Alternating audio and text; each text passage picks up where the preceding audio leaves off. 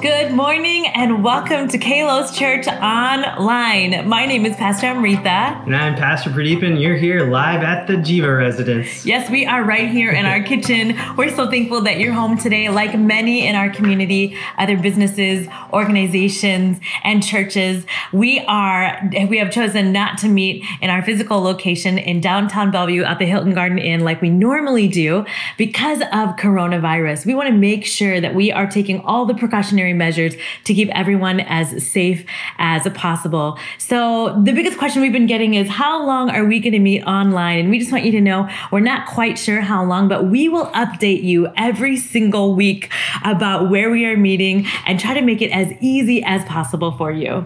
Yeah, so this is a new experience for all of us. We've talked with pastors all over the nation, and none of them have really experienced a quarantine. So we're kind of pioneers to the rest of the nation in what's happening here. So thank you for your prayers and your wisdom and your insight into the situation. Yeah, the great thing is that church isn't a building, but it's a people. Yeah. And we can have church together. We hope that you have church together with your family this morning, yes, even in the comfort of your home. And we're really excited that you're tuning in with us today. We want to welcome you. If you've never been to Kalos Church, if you've never been in a church, if you're asking questions about God, we want you to know that this is a safe place. Our community is a place that we love and that we hope that you feel so welcome to, even if we're online. And Kalos actually is a word that is Greek and it means beautiful. We believe that Jesus is so beautiful and that the mandate on our church is to make known the beauty of Jesus. And so whatever questions you're asking, we want you to know it's okay. And we would love to be a part of your community and you be a part of our community as well. And we want to connect with you. So if you've never connected with us before, you're looking for a home church, maybe you just need some Christian friends and community around you, you can actually just comment right here on this video. Let us know. We'd love to engage with you. And so we're excited to spend some time together. Here in just a few minutes, Pastor Pradeepan is going to continue our series, Death to Selfie. It's a powerful series. We're really excited about that. And he's going to preach a word here in just a moment. But I want to let you know, too, that we encourage you to have church this morning. Sometimes in our homes, we turn on worship music and we do our dishes and we take care of our kids. But we want to encourage you to be the pastor of your own home. Be the worship leader of your home. Bring your family together. Bring your roommates together. Maybe you sit around a computer or around a TV and you click on the link and you can worship actually with the same worship songs that we sing at Kalos Church every week. You can listen to the message and listen. We have not forgotten about the kiddos. So if you've got kids at home, you can actually click on the various links and see the lesson for today. You can get your Bible memory verse and everything. So we want to make sure that you spend some intentional time today having church together. We really believe that it can be powerful for your family. And also this week, we have not canceled our small groups. We're just taking them online, just like we are with our church. And so there are many ways to stay involved and plugged in as we continue to share community here online. So without further ado, I want to go ahead and turn it over to Pradeepan to continue our series. Well, thank you, Pastor Amrita, for the kind welcome, and to every one of you that's watching online, which is 100% of you. Thank you for tuning in. And so we're continuing our series, Death to Selfie. And I want to be honest, we picked the title of this series before coronavirus was sweeping over our land. And it's kind of crazy, the subject and how it's lining up with kind of the temperature of our nation. But as normal, I want to start off with a small joke. You ready, honey? Yes. All right. Well, I am currently suffering from laziness. And so I'm going to try to sleep it off for the next couple days. Usually, if we're doing a live service, this is when everybody erupts in laughter. But it's just us. So just listen to myself. Well, let's jump into 1 Peter chapter 4, and we're going to get into the second message of our series. Beloved, do not be surprised at the fiery ordeal that is taking place among you to test you, as though something strange were happening to you. But rejoice insofar as you are sharing Christ's sufferings, so that you also may be glad and shout for joy when his glory is revealed. If you are reviled For the name of Christ, you are blessed, because the Spirit of glory, which is the Spirit of God, is resting on you. But let none of you suffer as a murderer, a thief, a criminal, or even as a mischief maker. Yet if any of you suffers as a Christian, do not consider it a disgrace, but glorify God because you bear this name. The title of my message today is, Why Do Christians Suffer? Let's pray. Dear Father, thank you so much for this unique circumstance. And as we dive into this message, as we meet digitally, Lord, I pray that we wouldn't forget the people who are suffering right now, who are going through illnesses and panic and anxiety, government leaders and health organizations that are doing their best to make good decisions and bring peace in the midst of turmoil. And Lord, I pray that as we dive into this message, I pray that we wouldn't just be hearers of your word, but doers. We pray in the name of Jesus. And everybody online said, Amen. Amen. So why do Christians suffer is the title of my message. You know, I've suffered a lot in various ways for my faith and for things where bad mistakes or just weird consequences I experienced. I remember playing basketball and wrestling growing up. I remember every time I started a new sport for the season, and honestly, this still happens to me. Whenever I'm starting fresh, like I haven't played tennis for a couple of months or I haven't played football for a couple of months, when I get on that basketball court and I go up for my first layup or try to jump for my first block, I always get a muscle cramp. I don't know, it's because my body's naturally low in potassium. Maybe it's because I'm dehydrated, but I cramp up, and it's become a joke to a lot of my friends that, oh no, here comes Pradeep and he's going to cramp, and oh my goodness, he's going to whine. He's going to say it feels like he's giving birth through his calves. And I don't know, it's just so painful. I hate it. You just feel the muscle tense up and throb. There have been times where I've been literally dragged off of a basketball court, and it's during those times of suffering, I'm like, Lord, why do I have pain in my calf? Lord, why are my muscles aching and screaming? Lord, I am a follower of Jesus Christ. Oh God, I love you. I've kept your commandments. God, why do I have a cramp? I tithe. Jesus, I tithe. Why am I cramping? And it's these times of suffering where I have a crisis of theology. How can I suffer when I've been following Jesus Christ? Am I not supposed to have a hedge of protection around me? Am I not supposed to have guardian angels all around me? Where is the mercy that the Bible promises I should have? And I feel like I'm not alone in these tensions. You know, often in life, when we follow Jesus, we hear the preacher say, like, give your life to Jesus and all your problems will go away. Give your life to Jesus and your pain, your suffering, the tension, the lack of peace, the lack of hope will go away. And I totally believe in the gospel. And I believe that Jesus offers life and life abundantly and hope and peace and all those things, even peace that surpasses understanding. But there's this tension I found in extremes in theology where people say when you follow Jesus, you'll experience no suffering. There's this whole tension over here. And also there's a tension that when you follow Jesus, you will only experience suffering. And I don't know if you've ever felt that way. Jesus, when I started following you, it feels like everything started to go wrong in my life. It seems like my marriage was challenged. It feels like my work life and career were challenged. I try to follow you, Jesus, then I feel like a horrible parent. I feel like there's stress. Like, shouldn't this be easy? Lord, why am I suffering? And so I don't know, what tension do you fall into? Maybe you can discuss this as a group after the service, but do you suffer from thinking that we shouldn't experience any suffering as Christians, or we should only experience suffering? We're supposed to deny ourselves. We're supposed to pick up our cross. So what's going on in the tension? Well, like much of our faith as healthy Christians, we don't try to find the perfect solution. We try to figure out, how do we manage this tension? How do we live in this tension? And so I want to give a biblical understanding and a scriptural basis for why Christians suffer. And it's going to be intense news for those of us who grew up and thought, you know what, if you just have enough faith, you won't suffer anymore. If you just faith it till you make it, you won't suffer anymore. Actually, the scriptures talk a lot about Christian suffering. And so the first thing I want to share is, number one, suffering is part of the Christian experience.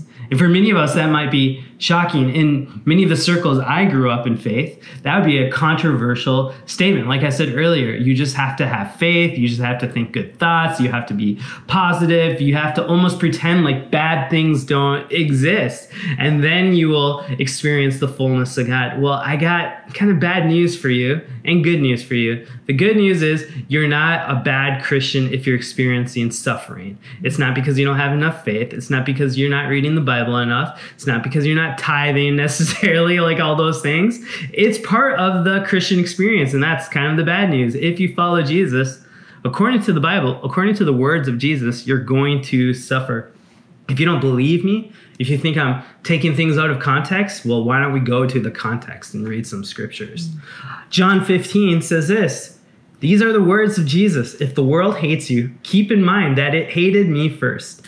If you belong to the world, it would love you as its own. As it is, you do not belong to the world, but I've chosen you out of the world. That is why the world hates you. Remember what I told you. A servant is not greater than his master. If they persecuted me, they will persecute you also." Oh, that sounds intense. John 16 says, "I've told you these things so that you won't abandon your faith." Jesus, what did you tell us? "For you will be expelled from the synagogues."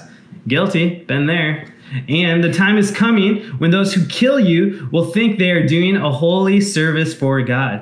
This is because they have never known the Father or me. Yes, I'm telling you these things now so that when they will happen, you will remember my warning." So Jesus is saying, hey, I'm warning you, suffering is happening. The reason I'm telling you this now is so you wouldn't be surprised when it's actually happening. Wow, that's intense.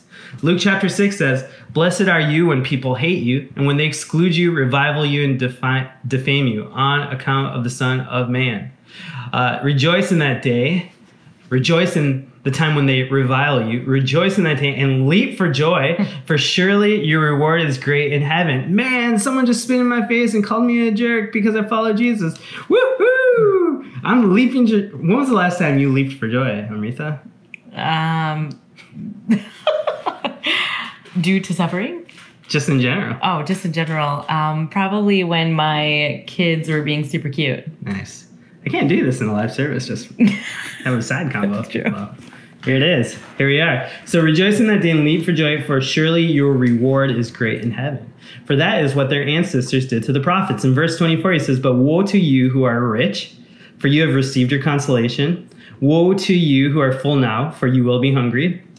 Woe to you who are laughing now, for you will mourn and weep." And this one really strikes me. Verse 26, these are words of Jesus. If you don't like it, don't blame me, blame Jesus. "Woe to you when all speak well of you, for that is what their ancestors did to the false prophets." Woe when everyone speaks well of you. I mean, and that's a question I want to revisit a little bit later. Does everybody speak well of you in your family, in your workplace? Whoa. 1 Peter 4:12 says, "Beloved, do not be surprised, like we read earlier, at the fiery ordeal that is taking place among you to test you, as though something strange were happening to you." This is not strange. Suffering is normal. This Christianity that we have that says suffering is not part of our experience is the new abnormal. It's not normal. But rejoice insofar as you are sharing in Christ's suffering. And then he says, you're going to suffer. Don't suffer for all these bad things, but suffer as a Christian. 2 Corinthians, we're going to this. Chapter 1, "For the more we suffer for Christ, the more God will shower us with his comfort through Christ. Even when we are weighed down in troubles, it is for your comfort and salvation. For when we ourselves are comforted, we will certainly comfort you. Then you can patiently endure the same things we suffer. We are confident that as you share in our sufferings, you will also share in the comfort God gives us." I've got so many more scriptures if you don't think suffering is in the context of a Christian. 1 John 3, "For we know what real love is because Jesus gave up his life for us. So we also ought to give up our lives for our brothers and sisters. If someone has enough money to live well and sees a brother or sister in need but shows no compassion, how can God's love be in that person? Dear children, let's not merely say that we love each other. Let us show the truth by our actions." Wow. Philippians 1, "Don't be intimidated in any way by your enemies. This will be a sign to them that they are going to be destroyed, but that you are going to be saved, even by God himself. For you have been given not only the privilege of trusting in Christ, but also the privilege of suffering for him." It's called a privilege. "We are in this struggle together. You have seen my struggle in the past, and you know that I'm still in the midst of it." # struggles. As a Christian, follower of Jesus, If Paul the apostle had struggles, so can we. Amen. And last book of the Bible, Revelation chapter 2. Don't be afraid of what you are about to suffer. The devil will throw some of you into prison to test you. You will suffer for 10 days. But if you remain faithful, even when facing death, I will give you the crown of life.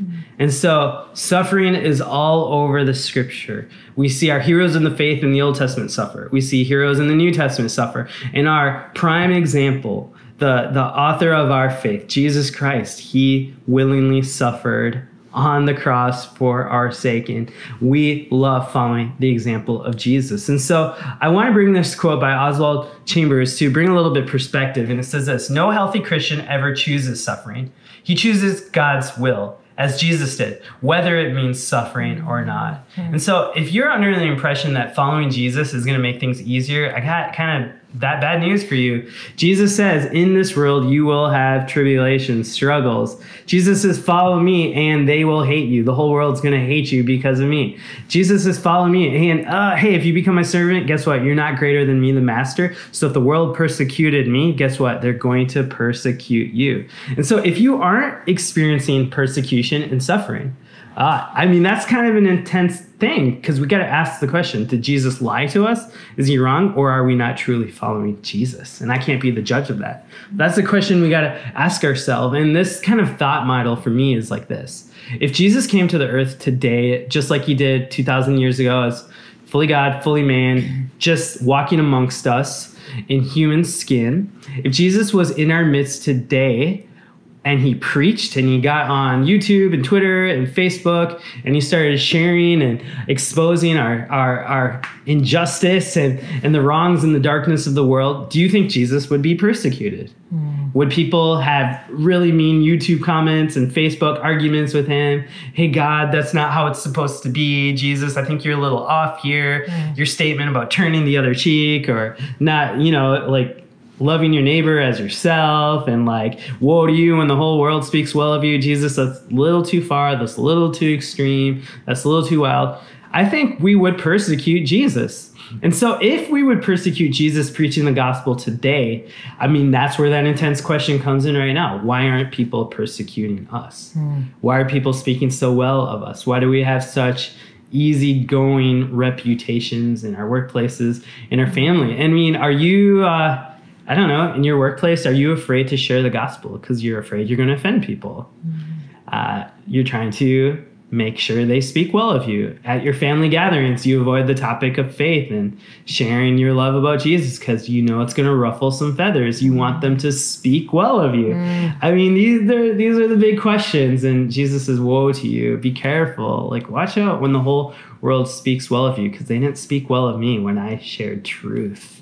They didn't like it that much. That blinding light of truth was really bright in their eyes that were accustomed to darkness. So be careful, be careful. So it's a tough, sobering word. It's the scripture. Again, if you don't like that, it's not me you don't like. It's the words of Jesus. And so point number 2 that I want to share today is the world is currently persecuting Christians, just like Jesus said would happen. So while many of us are not facing persecution, guess what? A lot of the world is facing persecution. I was reading some statistics about 11 Christians every day die for Jesus. And not just even for preaching gospel, just for going to a church, just for attending a Bible study. I remember a number of years ago, I was invited to preach in the nation of Egypt. And this was a really, really amazing trip. I remember flying there and getting placed in a hotel. People were really honoring me and the group I was with because we were going to preach at a pastor's conference. I was going to preach for the youth. And I remember being in this hotel. It was so luxurious. I went down to explore and I went into this gym that was deep, dark in the basement. It was super dark. It was super hot. I wasn't sure if I was in the right area. I opened the door and there is this very, very strong Egyptian man just in underwear. The whole gym is completely empty. He's waiting right by the door. As soon as I walk in, he grabs me by the arm. He says, now we lift him. We get strong now. I was like, whoa, nice to meet you. I was jet lagging. I just arrived into the hotel. I was ready to rest. He had been waiting all day for someone to walk through that door. And that's not the suffering I want to share about. This sermon is a little intense. And I remember walking out of that hotel and getting in a bus, going to this pastor's conference. And as we're in this bus, the driver said, hey, we need all of you American Christians to hide below your seats, because there are people on the streets looking for you, looking for Christians, and they want to kill you. And I just remember, oh my goodness, this is real. And so we hid there for like a half an hour or something like that and waited until we had the all clear. And then we went to the pastor's conference, and they had asked me to preach to the youth about evangelism, sharing our faith, sharing our gospel. How do we preach on the streets? How do we preach to people in our school? How can we lead our family members to know Jesus like we know? And so I remember talking with some of the youth just to get a feel for this. And I asked them, so what's going on in your youth ministry? What's been happening? And they said, well, actually we're grieving right now because we had a normal Bible study, and this 14-year-old girl, she really wanted to come just study the scriptures with us, and she knew it was a risk for her life. And some religiously zealous people from a different faith, they actually grabbed her and killed her just for going to a Bible study. And this 14-year-old girl ended up dying because of her faith in Jesus. Wow. And this is the context where they want me to share, how do you preach the gospel to your neighbor, to your friends? And I'm thinking, my goodness, I don't know what to share with you. Like, I don't really want you to preach the gospel necessarily. I do want you to preach the gospel, but like a 14-year-old girl just died. Like, I don't want to carry that on my shoulders, that I'm giving you these tips to like go out, knock on doors, talk to people in your school, share the gospel, when you're putting your life in danger for the sake of Jesus. And they said, no, we want to share the gospel. This is what we're called to. Jesus has given his life for us, and now we want to give our lives for him. And this is real. Persecution is all over the world. I was reading some quotes by the British Foreign Secretary, and he said that the overwhelming majority, 80% of persecuted religious believers are Christians. So 80% of the persecution in this world is people persecuting Christians. And then he goes on to say the level and nature of persecution is arguably coming close to meeting the international definition of genocide, according to that adopted by the UN. And so, I mean, there is persecution all over. I heard the stat that says there's been more persecution in the last century than the 19 centuries before that in all of Christianity. So more people have given their life for Jesus, or faced persecution in the last 100 years than the 1900 years before that. That is crazy. Right now, they're saying there's about 70,000 Christians in a labor camp in North Korea. I mean, Turkey, for example, used to be 99% Christian. It used to be 50% Christian, and now it's 1% Christian. 99% is of a different faith. Christians have been driven out. Syria has lost like 50% Christian. And I mean, it's just in Iraq, 80% of the Christians have decreased. It's just happening all over the world. And if you want to link to some of those stats, I can send that to you. But this is a reality. We need to recognize that people all over the world are willing to suffer for Jesus. Yeah. Like if I said to that Bible study, hey, in Egypt, if you follow Jesus, you'll never face any problems. You'll never face suffering. They would say, are we bad Christians? Are we not praying right? Are we not reading the Bible? Because we are facing persecution. We're facing danger every single day. Does that mean we're doing something wrong? And I would say, no, that's what Jesus said. Jesus said, follow me and you will be persecuted. A servant's not greater than the master. Follow me and people will speak poorly of you. That's what it means to follow Jesus. And I think, honestly, in our consumeristic, easy Christianity, we have a hard time accepting that. And that's one of the reasons why we wanted to have a series called Death to Selfie, because we really believe that we are called to not follow ourselves, but follow God. Yeah. And, not pick ourselves up, but pick up the cross and depend on the resources of Jesus, even unto death, because we trust him. And there's people dying for their faith all over the world. And I think we just need to be aware of that, because we are one church. We are one body. Even right now, a church sent Kalos Church $5,000 just because they knew we were going through all this coronavirus. They had been following along with the news. They knew that we were having to make decisions, and they said, hey, you can use this money however you want. We just want to let you know you're not alone. And it's because they have a revelation of this scripture in 1 Corinthians 12 that says this: if one member suffers, all suffer together. If one member is honored, all rejoice together. Now you are the body of Christ and individually members of it. And so we are the body of Christ. When Christians in Egypt suffer, we suffer. And when Christians in Seattle suffer, a church in Colorado, they believe they suffer. And it's really important that we understand that we're not just an American religion. We're part of a global church, God of the nations, not just God of America. And I think there's a lot we can learn from the global church, especially those being persecuted. I think a lot of times we think our Christianity is Western and American, and we almost try to export, our belief systems to the rest of the world. But I think that we believe in two-way honor and two-way learning. It's not just about us sending missionaries to the other parts of the world, but every nation has a unique glory to God, and we can learn from the global persecuted church. I learned so much from those Egyptians who said, hey, continue to teach us about evangelism. Even if it costs us our life, even if we have to suffer, we will do for Jesus what he did for us. We will lay down our lives for the gospel. And that is a sobering message, and I want to bring some hope with point number 3. I love this line that says, the blood of the martyrs. Martyrs is another word for witness. Martyrs is often known as people who die for their faith. The blood of the martyrs water the seeds of the church. And we've seen this time and time again where people lay down their lives for the gospel to preach about Jesus.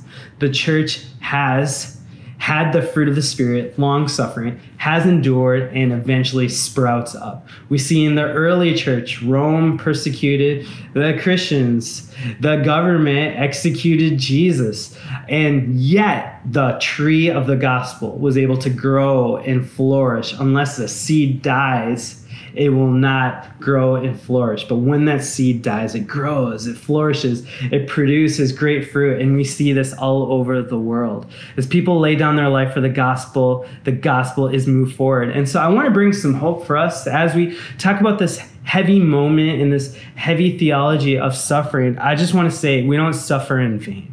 Yeah. We know we're advancing the kingdom of God, and we don't have to live in despair in a hopelessness state.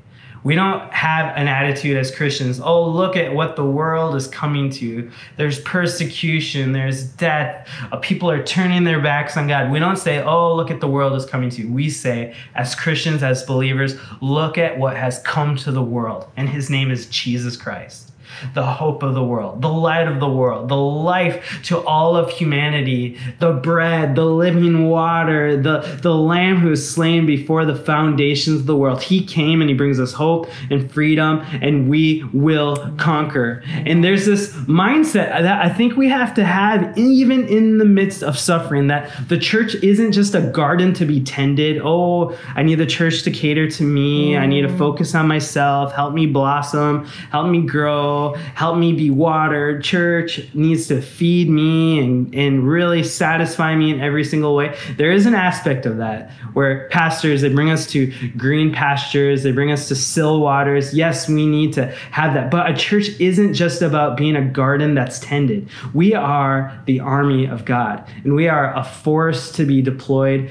that says, hey, even if I suffer, I will take the gospel to the ends of the earth. Even if I face persecution, I will share my faith with my work, with my family. I don't have to be mean. I don't have to be a jerk. I don't have to be pushy.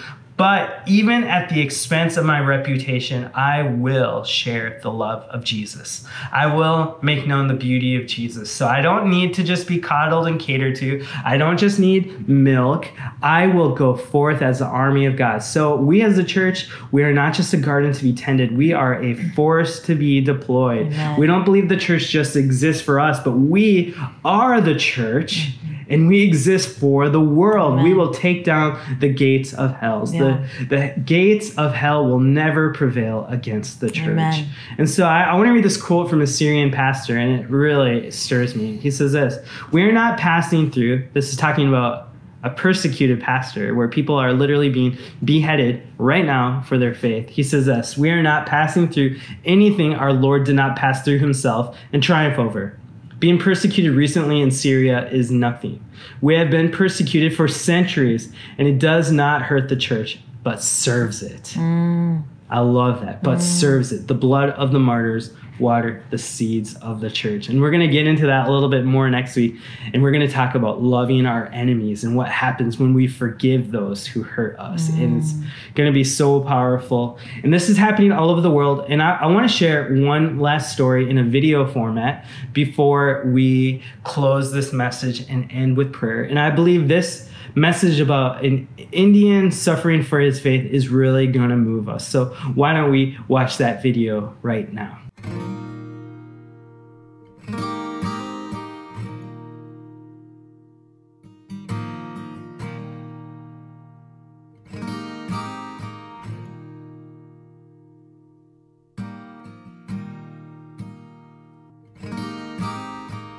There's a true story of a small village in India.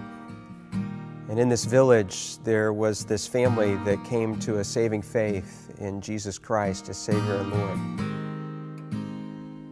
This agitated the village so much, and everybody became so upset that an angry mob gathered and shoved them into the public square. The village chief confronted them, and he said to the man, "If you and your family will not recant your faith, you all will surely die." The man didn't know what to say or what to do. And so the only thing that came to mind for him were the words of a song that he himself had composed when he had first surrendered his life to God. And so he began to sing, "I have decided to follow Jesus. No turning back, no turning back." And with that, horrifically, his children were killed. I have decided to follow Jesus. I have decided to follow Jesus. I have decided to follow Jesus. No turning back, no turning back.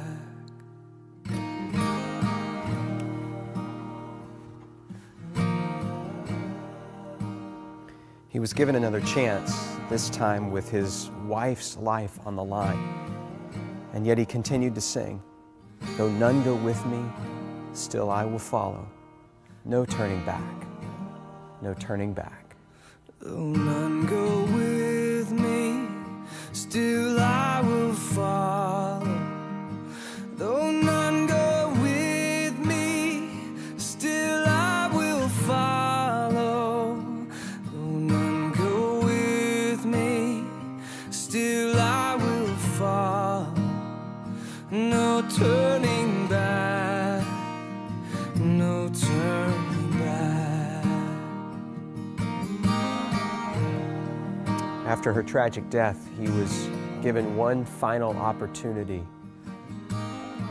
this time to save himself. And yet he continued to sing.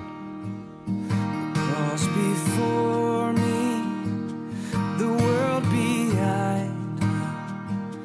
The cross before me, the world behind me. The cross before me, the world behind me. No turning back, no turning back.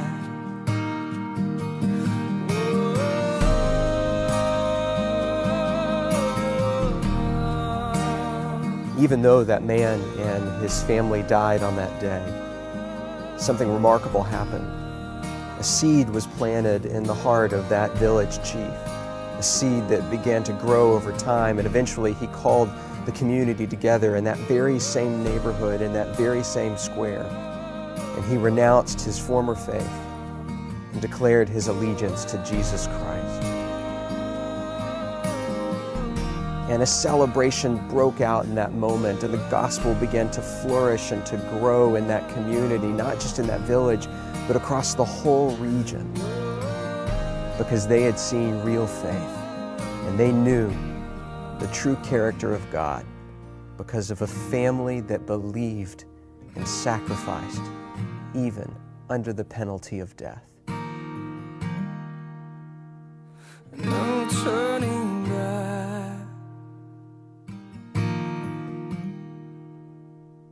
No turning back.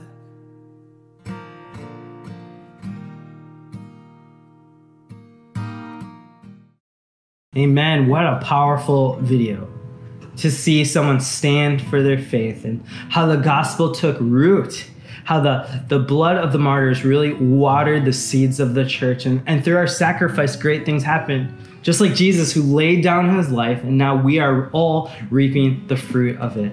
I'm so thankful that Jesus suffered for our sake, that he laid down his life for our sake. And now I want to just speak to you with gentleness and soberness, but are you willing to lay down your life for Jesus in the same way he laid down his life for you? It's so important that we surrender and trust God, knowing that we don't fear people who can hurt our body. We revere the one who preserves our soul. We don't live in fear. We revere God. And we know that we can trust him. We can endure, that our hope is in eternity, ultimately. If you kill me, if I die, I know that the power of resurrection is on the other side. And so we don't live as hopeless people, even when the world around us is crumbling. You know, even the disease that's coming through our land right now, this coronavirus, we don't live in fear. We have a peace that surpasses the understanding of the world because we know that there is power in Jesus in this life and in the next one. We know that we have resurrection power in Jesus. And so though we suffer, it is temporary. And suffering is hard. It's painful. It's difficult. I hate it. There are so many areas in my personal life right now, in our family life, where we are really suffering. We go through pain just like anybody else, but we realize, like, in order for us to experience resurrection, we all experience death first. And we ultimately trust in Jesus. And so we don't have to live in fear with suffering, but we also understand that according to the words of Jesus, suffering is part of our Christian inheritance.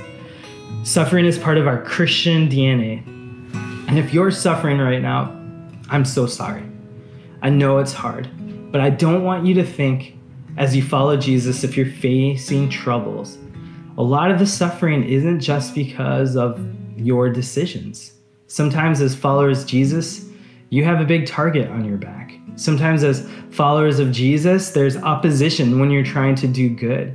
And so if you've recently tried to follow Jesus or try to make a stand for your faith and it feels difficult and hard and you're maybe insecure and you're wondering, am I doing something wrong? Hey, maybe you're just experiencing what Jesus said you would experience.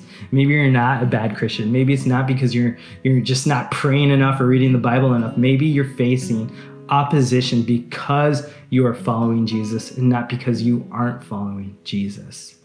And so I want to pray for you, and I want to challenge all of you. Will you suffer for Jesus? And I think that's the decision we need to just make every single day. Lord, I will die daily. Lord, I will pick up my cross, suffering, and I will follow you, Jesus, to the ends of the earth.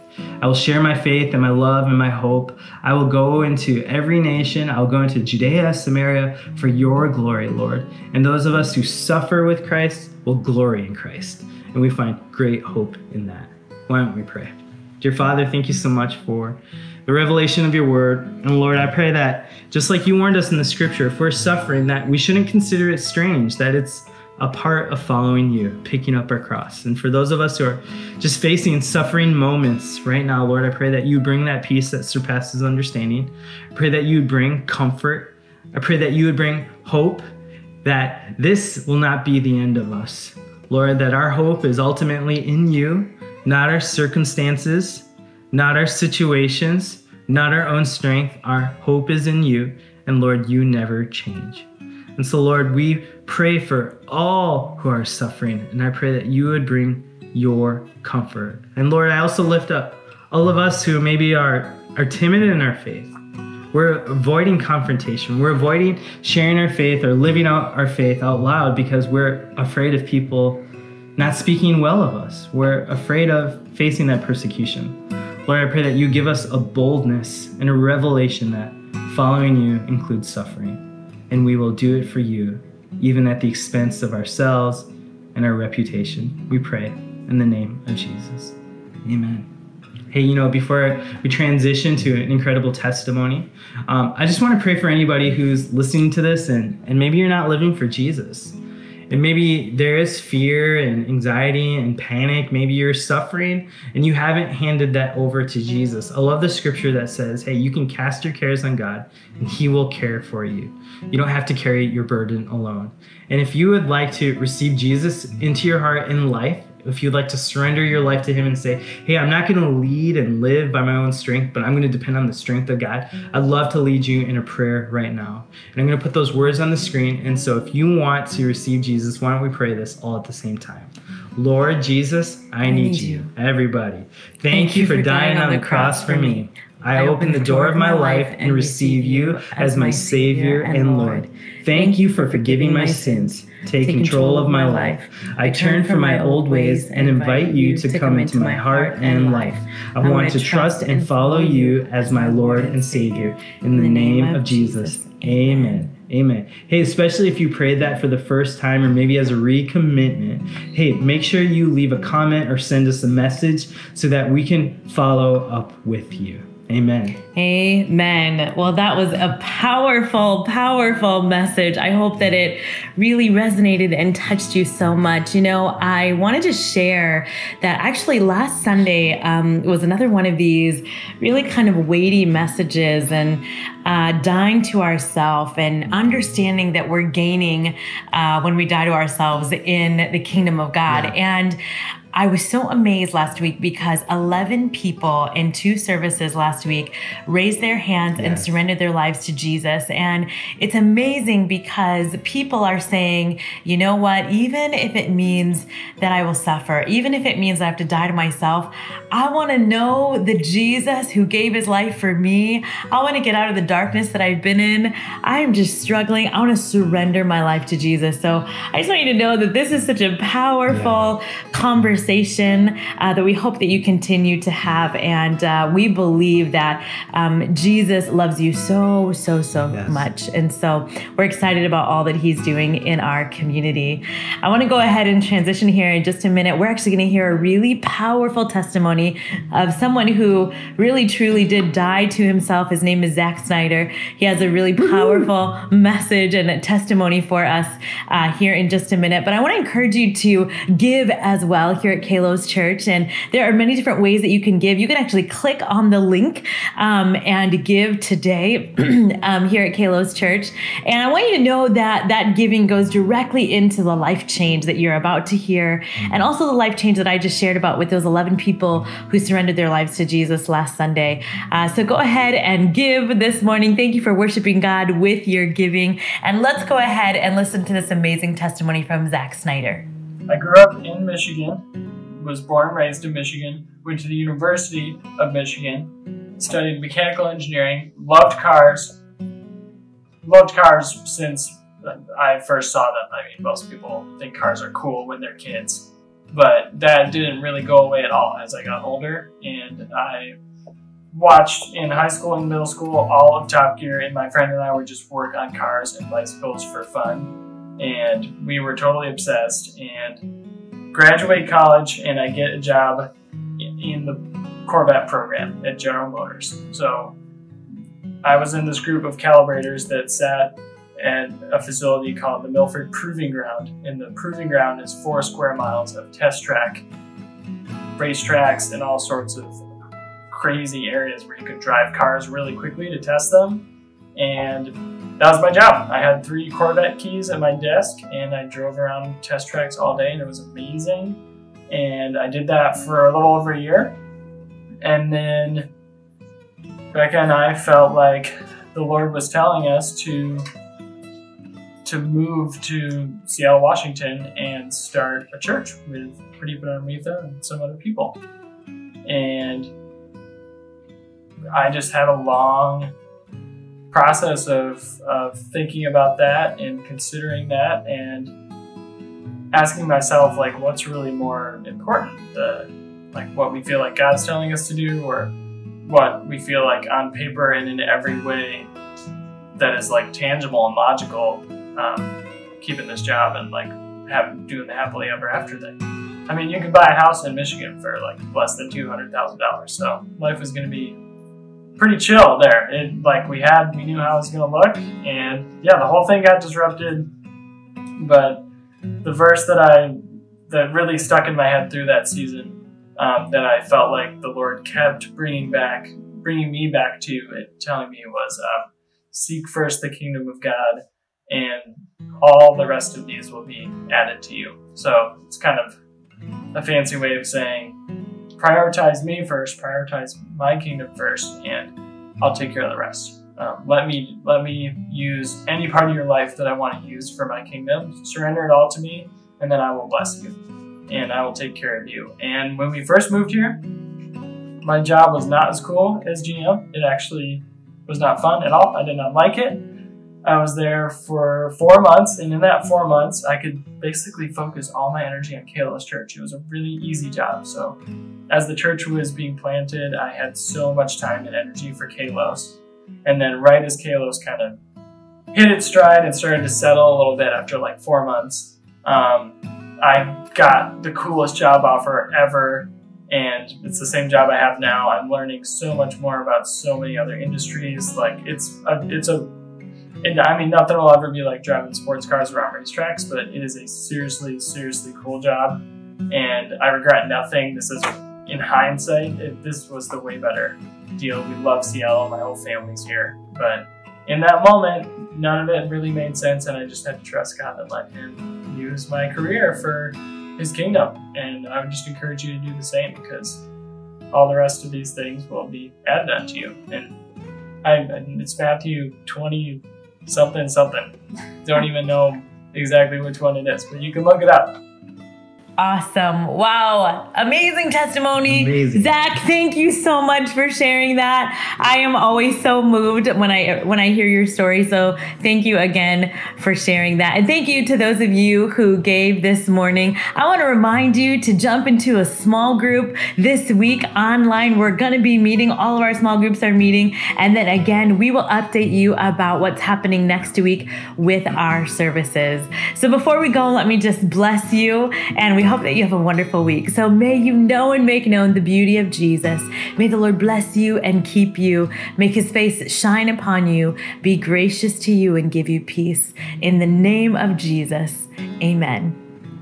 Amen. Woohoo. God bless.